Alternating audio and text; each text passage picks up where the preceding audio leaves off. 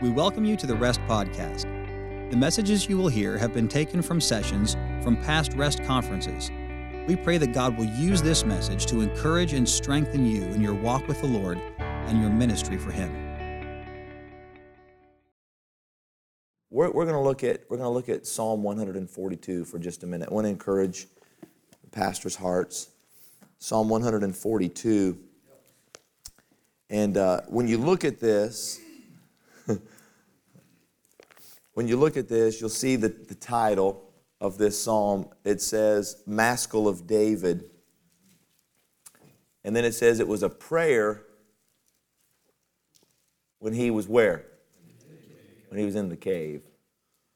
This is a prayer when he was in the cave. Let's look at this prayer. He said, I cried unto the Lord with my voice. With my voice unto the Lord did I make my supplication. I poured out my complaint before him. I showed before him my trouble. When my spirit was overwhelmed within me, then thou knewest my path. In the way wherein I walked, they have privily laid a snare for me. I looked on my right hand and beheld, there was no man that would know me. Refuge failed me, no man cared for my soul. I cried unto thee, O Lord. I said, thou art my refuge and my portion in the land of the living. Attend unto my cry, for I am brought very low. Deliver me from my persecutors, for they are stronger than I. Bring my soul out of prison, that I may praise thy name. The righteous shall compass me about, for thou shalt deal bountifully with me. Now, David had two cave experiences, right? We're preachers, so we know this. What was the big cave experience in David's life? Was the cave of Adullam. Then there was the cave of En-Gedi. When you compare the two cave experiences, you realize that this doesn't fit En-Gedi when David met Saul in the cave and cut off a piece of his skirt. But this is a prayer when David was in the cave of Adullam. Now, he was in the cave of Adullam after he had killed Goliath.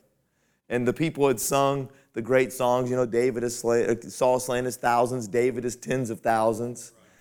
David then begins to serve there with Saul. And then the trouble begins, right? And David finds himself running for his life, and he's in Adullam. In fact, let's look back for just a moment at 1 Samuel. Run back to 1 Samuel 22. And we're going to get a glimpse of David in this cave.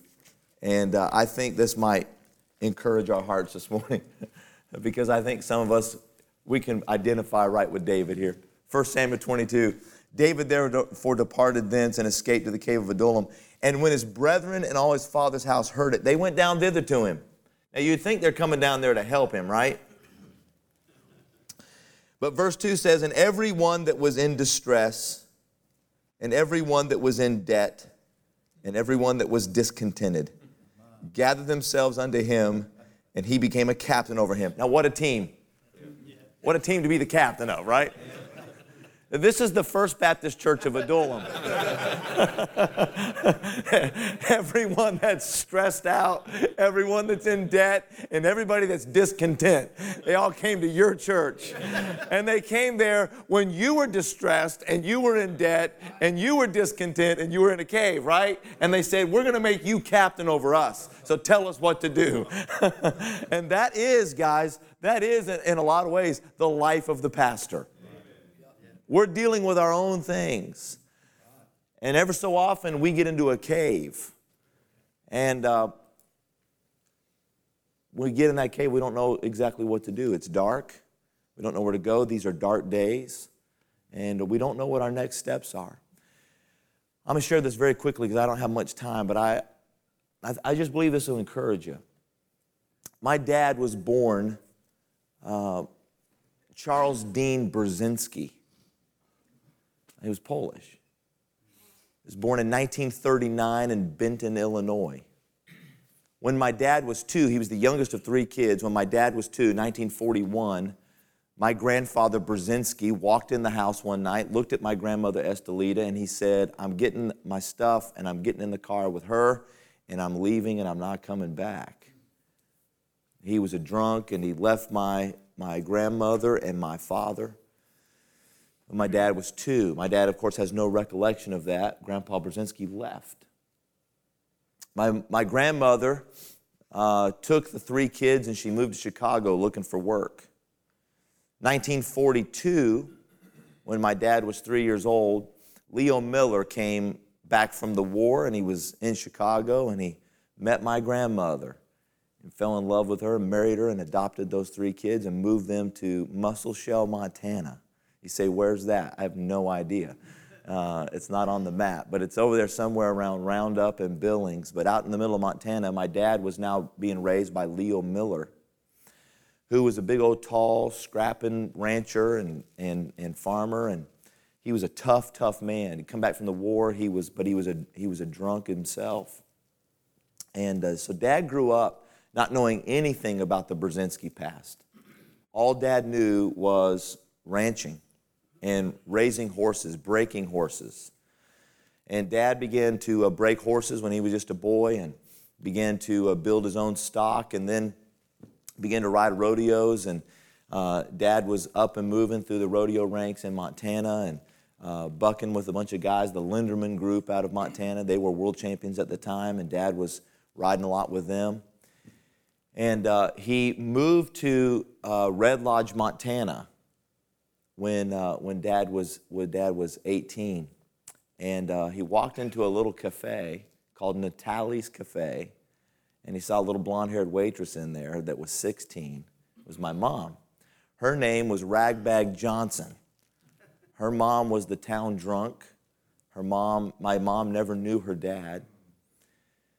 She was the youngest of 4 girls, and the sisters, when they got old enough to get out of the house, they got out of the house. My mom, when she was little, she'd have to go down to the Wagon Wheel Saloon and find her mom and help her get home in a blizzard. And she said many times she'd be in the bedroom and there'd be men in the house, and she'd hear the screaming and fighting and hitting, and get up in the morning, blood on the wall. And her mom sitting there with black eyes in the morning smoking a cigarette. And Mom would go to school, and there was a little bakery at the end of the corner there, and she would take bread that was sitting out on a cooling rack in the morning. She'd take a loaf of bread, steal that bread to eat.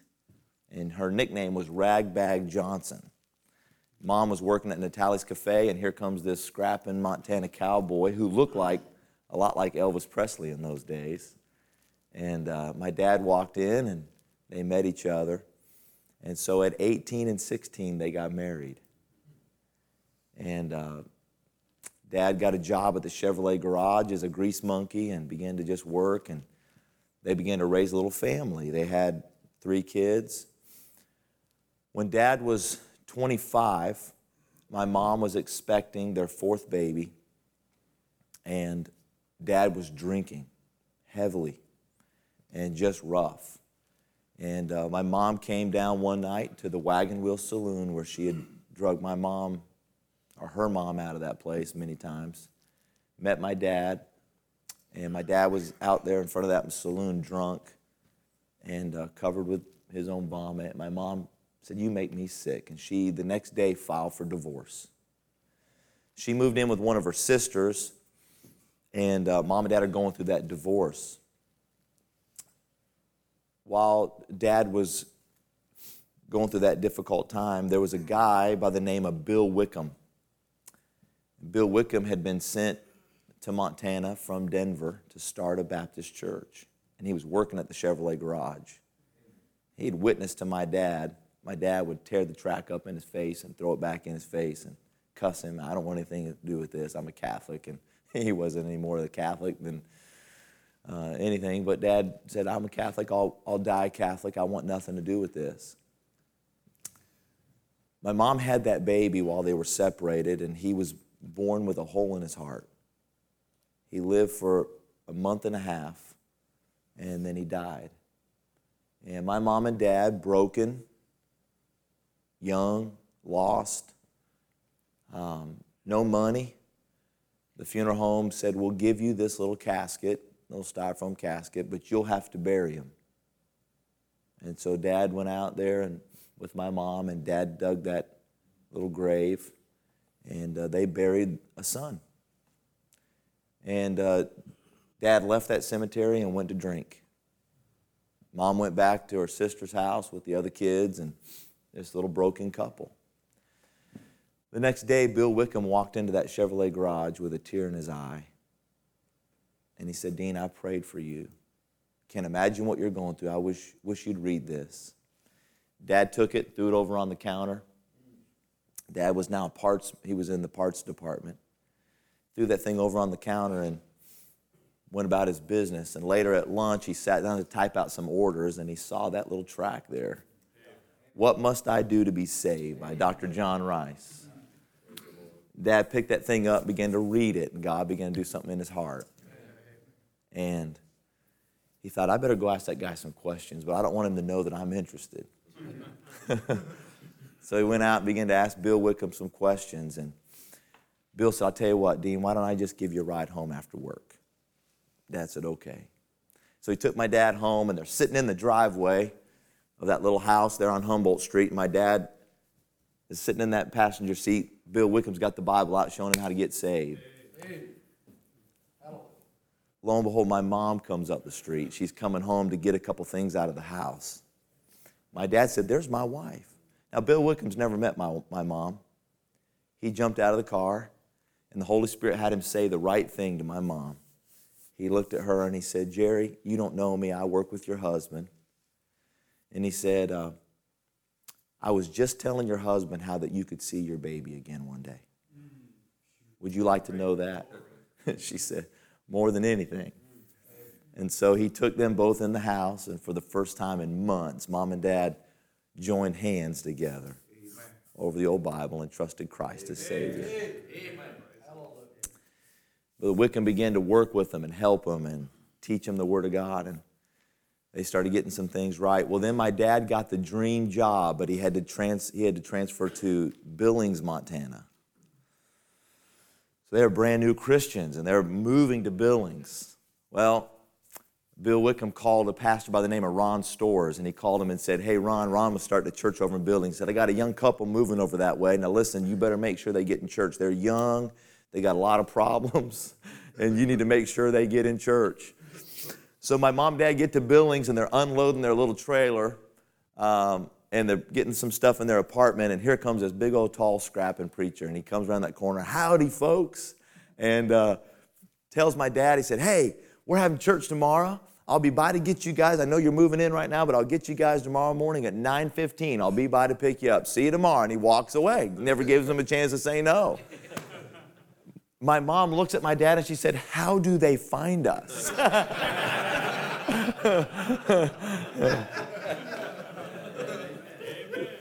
They went to that church. He was starting a church in a little 2-car garage in his house, and they went in that church and began to grow. Brother Ron Storrs began to preach the gospel to Mom and Dad and teach them and train them and help them. And they'd been in that church for about 2 years when on a Sunday night, Dad surrendered to preach. Amen. Mom and Dad moved from Billings to Denver, Colorado to go to Bible college. They'd never been in a town with more than 50,000 people. They come rolling over that hilltop, and they saw the lights of that city, 2 o'clock in the morning at Denver, 1 million people then in that city. And my mom just reached over, grabbed my dad's hand, and said, are you sure? Well, they had a blowout. They pulled off the interstate there, and they got up to a little gas station. And on the window, it was, of course, closed, but it had an emergency number you could call. Dad went to the payphone, called this emergency number. A guy rolled up there, 2 o'clock in the morning, jumped out of the car, and he was the owner of that service station, and he saw they had a flat tire, and he began to ask them what's going on. They said, we're just moving here. And he said, well, where are you staying? And he said, well, we don't have any place to stay. You know, we're just coming to town by faith. And the guy was a Christian. He attended South Sheridan Baptist Church under Dr. Ed Nelson there. So he told my dad, he said, listen, why don't you, I got a little duplex right up the road here. We'll get your tire changed. We'll get you up there. He said, I just had some people move out. He said, if you guys will move in and you'll paint the place, we'll just call that your down payment. And that'll be your first month's rent. So Mom and Dad moved in this little duplex there.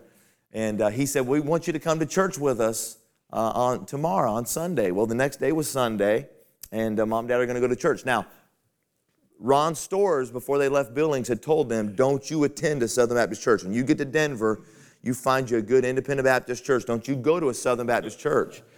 So this guy had invited them to go to South Sheridan Baptist Church. And that was the name of the road, but my dad didn't know any better. He's just green, so he told my mom, he said, now look, we'll go to this Southern Baptist Church one time. It's South Sheridan Baptist Church. We'll go one time. We won't tell anybody. Well, they got to the church. They walked in, and they were talking to some folks, and how'd you hear about our church? And they told, somewhere in that process, my dad had mentioned that Bill Wickham had led us to Christ. And they said, Bill Wickham? Well, Bill Wickham was sent from that church to Montana. And so Dad got into that church, and man, I could tell you so many stories, but Dad moved in, he worked there for about 7 years. In 1976, Dad moved to Colorado Springs to start a church there by faith, just our family. And I was 2. That church began to grow, leaps and bounds. It just began to grow in those early days. And we had all kinds of trouble. We'd found later that there was a big Satan church in Manitou Springs, and they were doing all kinds of stuff. They'd shot up our house a couple of times and set our house on fire once or twice. And I didn't know any better. I just thought that everybody, I thought everybody had a life like this, And my mom and I were driving down the road one day in the old Buick. Mom's driving. I was just a little kid in the back seat, and I said, hey, Mom, look, somebody lost a tire, and this tire is bouncing down the road, right? And then all of a sudden, it was our tire. It had loosened the lug nuts on that thing, and it came off. And we had things like that happen all the time. Well, Dad had led a man to Christ by the name of Roy Pring. He was a multimillionaire. The church had been praying for some property. We just kept outgrowing the buildings we were in, and we were looking for some property to build a building, and the men had been having all-night prayer meetings, and a man in the church had told my dad, you need to go talk to Roy Pring. And Dad never did go by and see him. And then one day, a man came in and said, preacher, you look at this paper here. And the headline was, Roy Pring injured in a train car crash. A train had hit his car, and he was in the ICU. And Dad thought, I've been meaning to go by and talk to this guy, but probably more about his soul than to buy some land. And so he went by the hospital and went in the ICU and talked to Roy Pring and led him to Christ. And through the process of just walking him through these time of recovery, Dad got to know him and fellowship with him. And the church got together and prayed, and Dad was going up to the hospital one day to just talk to him after he'd been in there for about 2 or 3 weeks. And Dad was going to go up there and talk to him and say, look, when you get better, we want to buy some land, and want you to be thinking about that. We're just going to start that conversation. And Dad got up to the hospital, and Roy Pring was gone. And so Dad said, the Holy Spirit said, you know where he lives. And so he went to his house and knocked on the door, and big, beautiful mansion. And I won't go through all the detail of that, but Dad met with Roy Pring that day and said, we're looking to get some land. He said, well, where are you looking? He said, well, we kind of like to be up on this side of the city. The city's kind of growing this way. We'd like to be up on this side of the town. He said, go get your wife, come back this afternoon, and we'll talk. My mom and Dad came back to the house, and Roy Pring said, I want you and your wife take a walk up the trail behind me on top of the hill, and I'll be up there in a little bit. And he come rolling up in his Lincoln Continental up a little cow path, and still kind of bandaged up. He got out, and he said, so what do you think? And they're standing up on this big hill. You can see Pikes Peak and all the city. And he said, what do you think? And man, Dad said, boy, this is beautiful up here. He goes, no, what do you think about this property? He said, this property up here? He said, yeah. What do you think about this property? You think you can build a church up here? It was the highest point in the city of Colorado Springs, 360-degree view. I mean, just spectacular. He said, my wife and I have been talking about it. This is our prized piece of property. We'd like to give it to the church.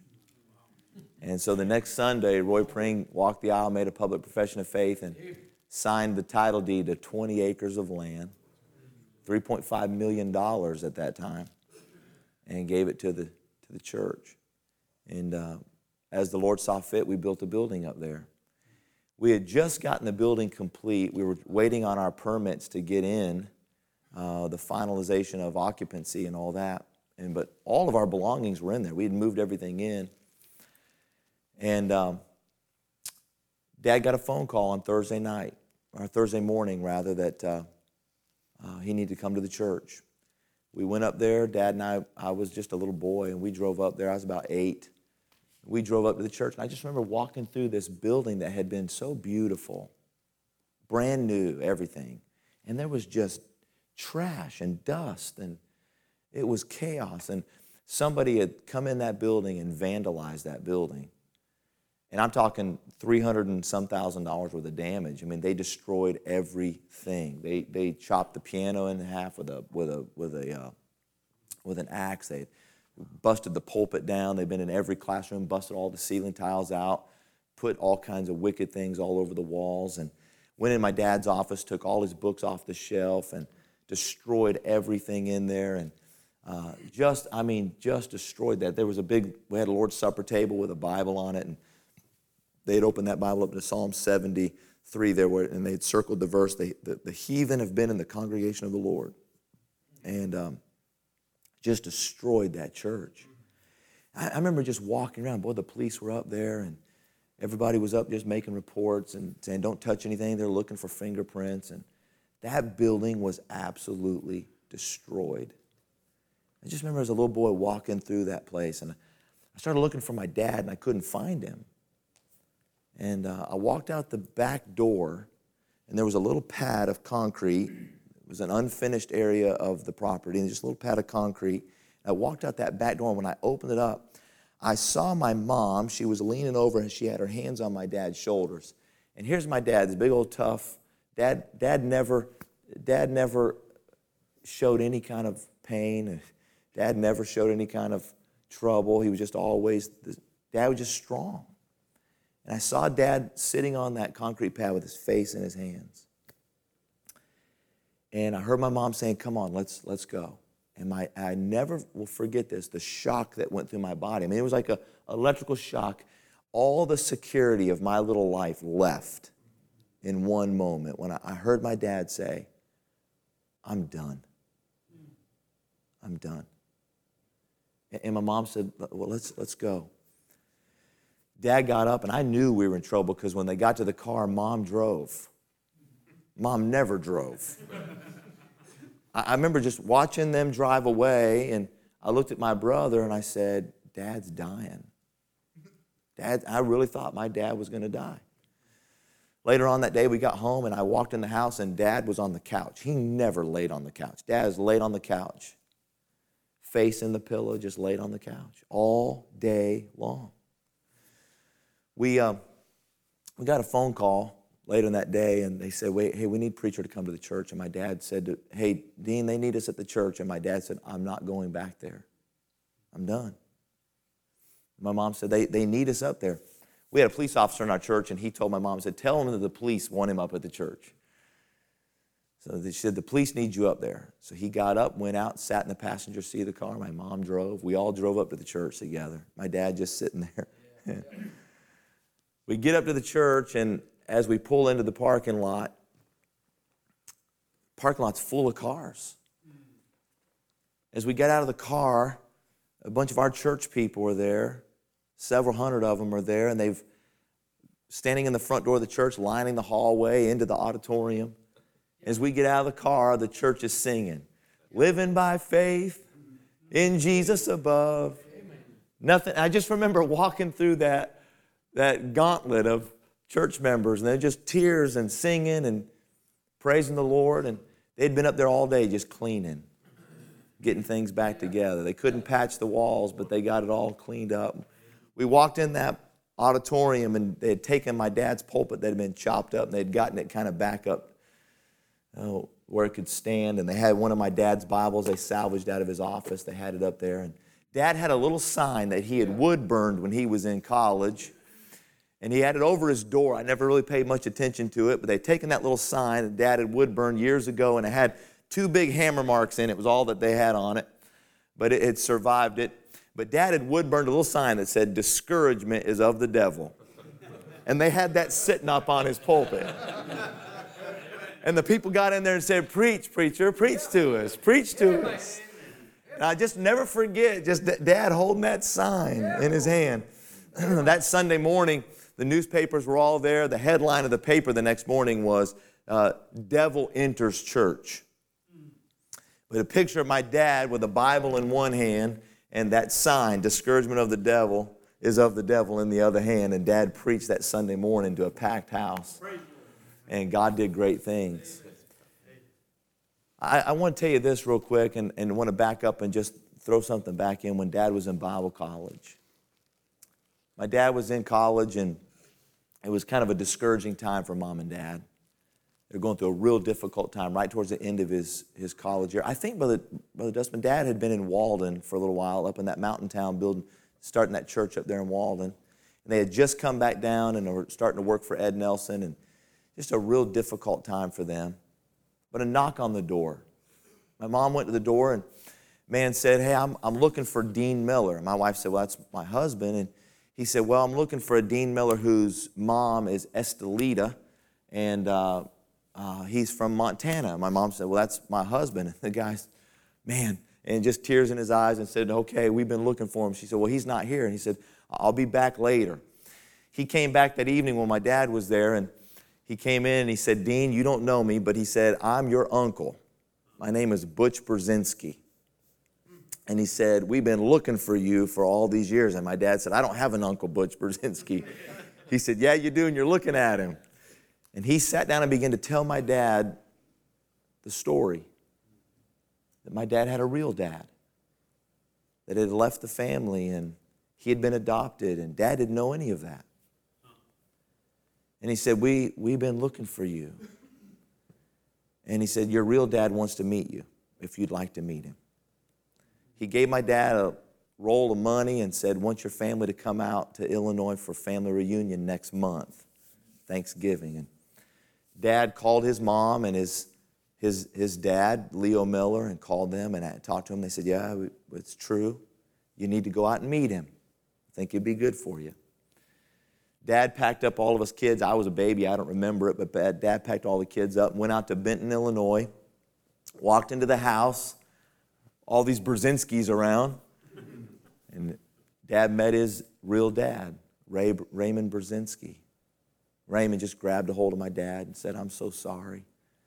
He said, I'm saved, and this is my wife, and these are some of your half-brothers and sisters here.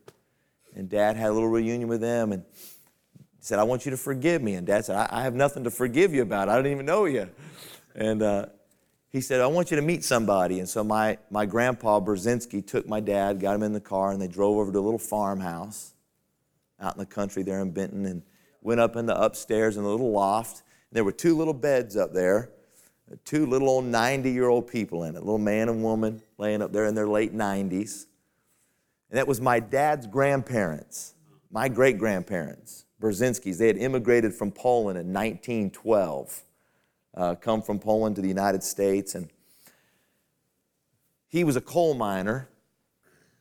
And while he was mining coal back in the 19-teens, a big revival came through, one of those big tabernacle revivals they built up there. And the evangelist preached for about 6 weeks or 7 weeks. And in that time, my great-grandmother, my great-grandfather got saved. And they had 12 children. My grandfather was the oldest of their kids. And he had become the black sheep of the family and gotten away from God and divorced his wife and lost his kids. But my great-granddaddy, Brzezinski, God had called him to preach after he got saved. He was a Baptist preacher. And my great-granddaddy, my great-grandmama never stopped praying for those little grandkids. Amen. They didn't know where they were. They had prayed for them and prayed for them and prayed for them. When they walked in that little room, my grandfather, Ray Brzezinski, said, "Grandma and Grandpa want you to meet somebody." And little old Grandpa raised up on that elbow and said, "I know who that is. That's Deanie. We've prayed for you all these years." Dad was now in his 30s, and they had been praying. And here Dad was saved. He's a Baptist preacher.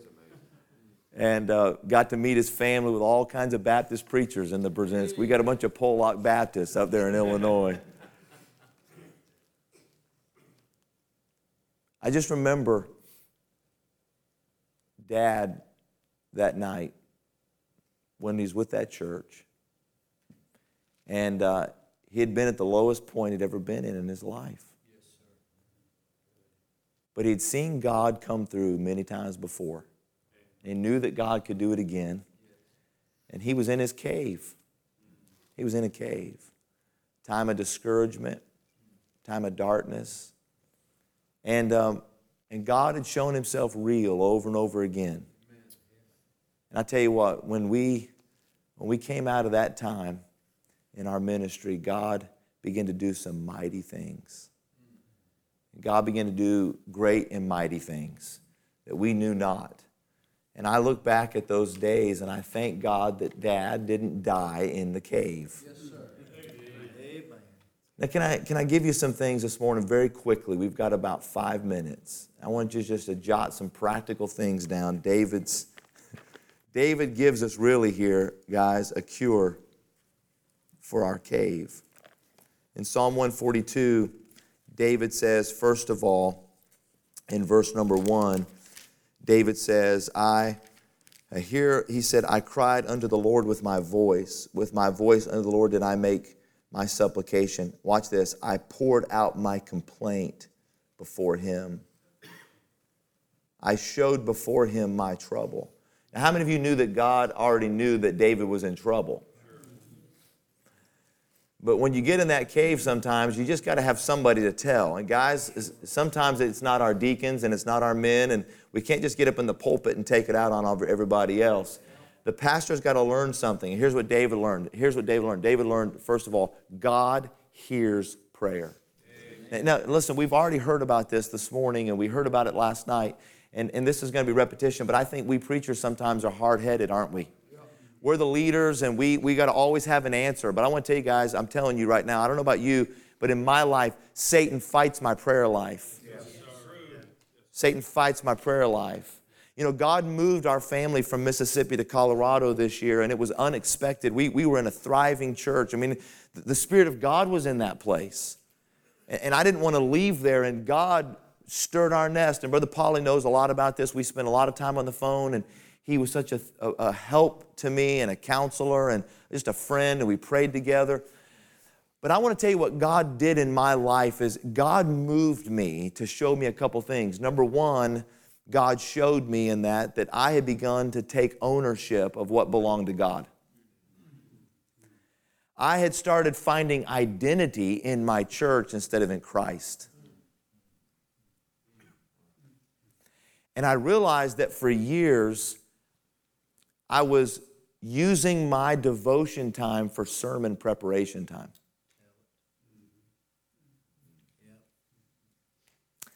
My prayer time was praying for my preaching and not just praying for my soul and praying for my needs and to enter into intimate relationship with the Lord.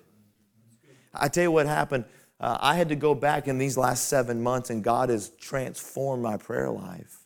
This may sound simple, and I know many of us have heard it before, but I want to tell you, I went back and got a fresh look at what Jesus said to his disciples when they said, teach us to pray.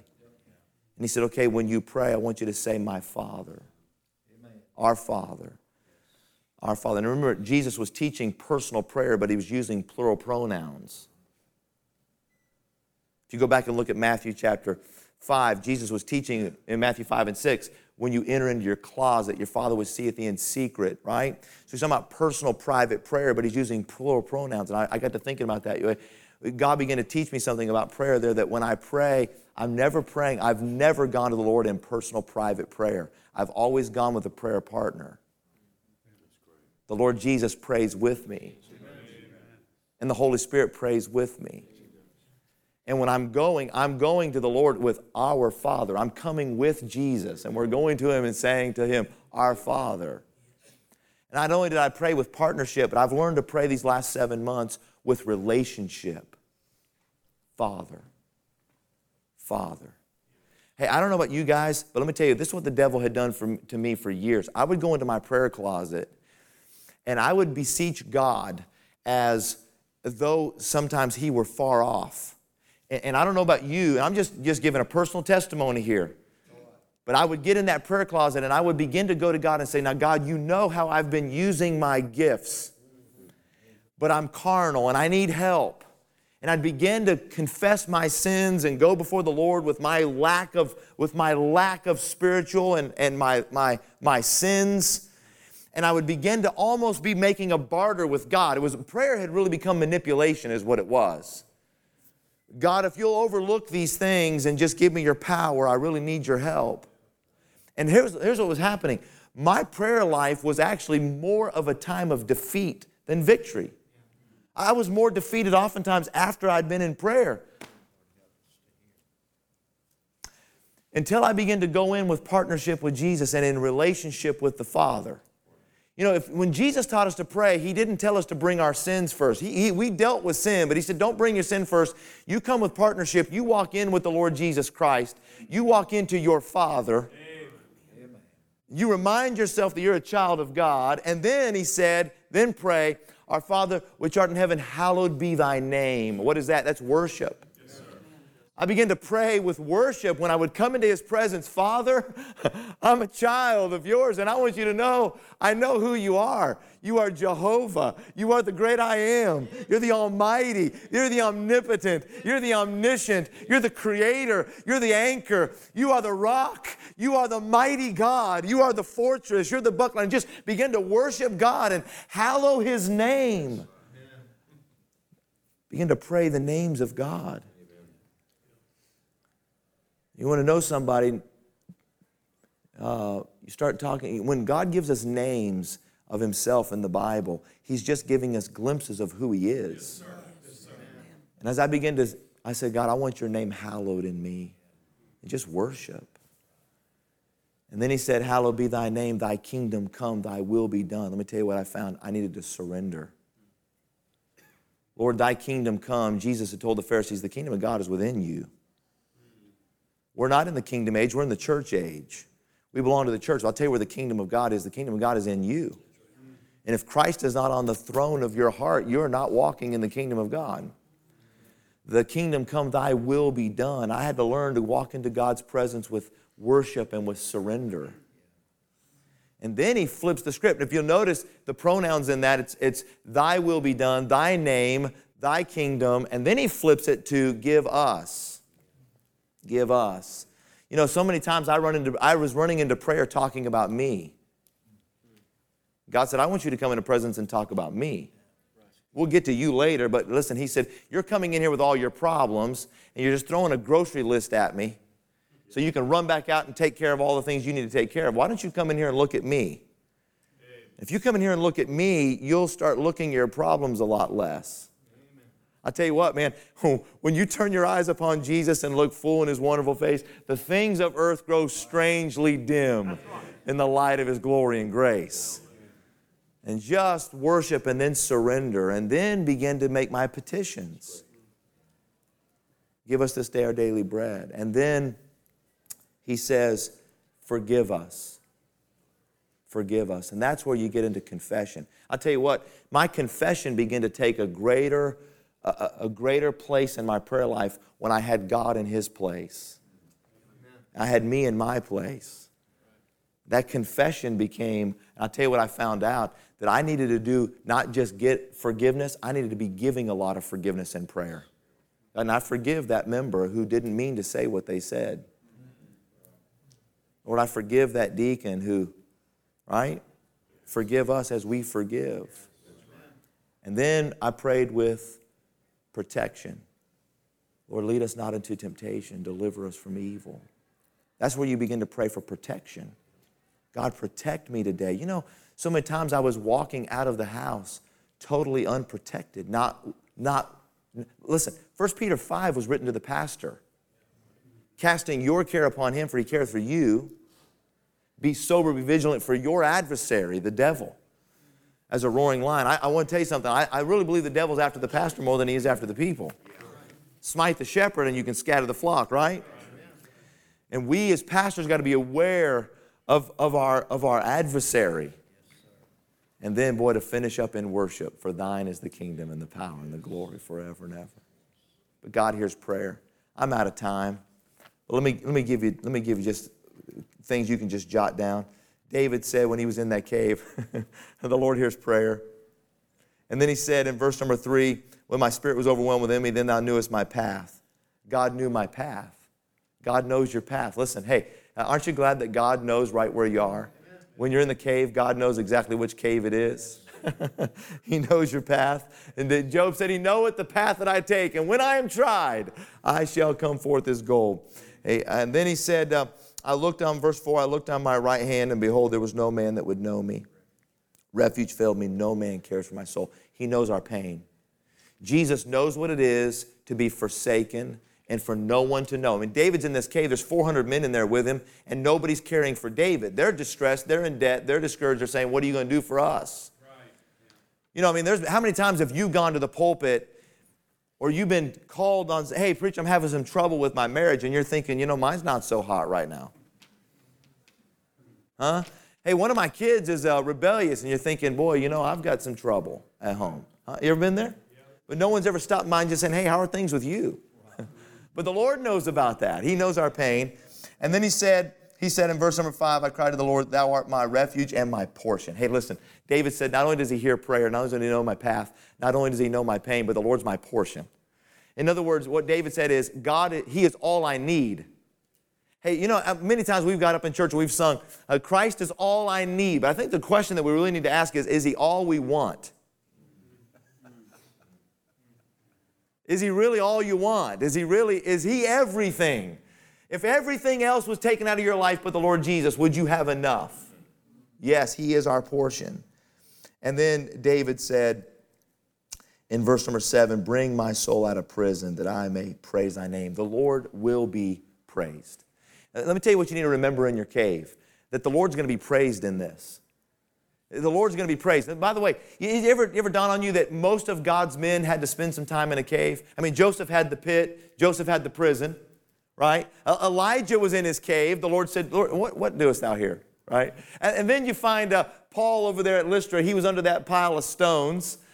That was his little makeshift cave there, whether in the body, out of the body, I don't know, but I met somebody in that cave. I came up out of it, and I went back in that city and preached. Paul was in that little cave called a prison several times, was he not? I think Jesus had a cave experience called a sepulcher. It just seems that God does His greatest work in a cave, doesn't He? God took Joseph and made him a king in a cave. God took Paul and took him from Paul, made Paul from Saul the murderer to Paul the missionary in a cave. Jesus came out of that cave with redemption's plan finished. God knows how to work in a cave. It's interesting that David said, I know that God's going to be praised one of these days. He said, because I'm going to be encompassed with the righteous. He said, I'm going to be encompassed with the righteous. And it's interesting that these same 400 men that were the distressed and in debt and discontent became David's mighty men. In this cave, they didn't care for his soul, but a little while later, they would battle everybody to go get him a drink of water from Bethlehem. Some of those people that right now, they're in our church thinking, what in the world? How am I in it? I mean, look at, they are in a mess. All these hours of counseling, but one of these days, that guy's going to be, God's going to do something with that man. God knows where you are, and He knows how to help you where you are. Thank you for listening. We hope that the Lord has used this message to speak to you. The Rest Conference is a meeting designed to encourage and strengthen pastors, missionaries, evangelists, and their wives, along with other Christian workers serving the Lord in their local churches. Rest 2020 is scheduled for September 7th through 9th at the Tabernacle Baptist Church in Hickory, North Carolina. We hope that you and your spouse will make plans to join us. For more information about Rest, go to our website, therestconference.com.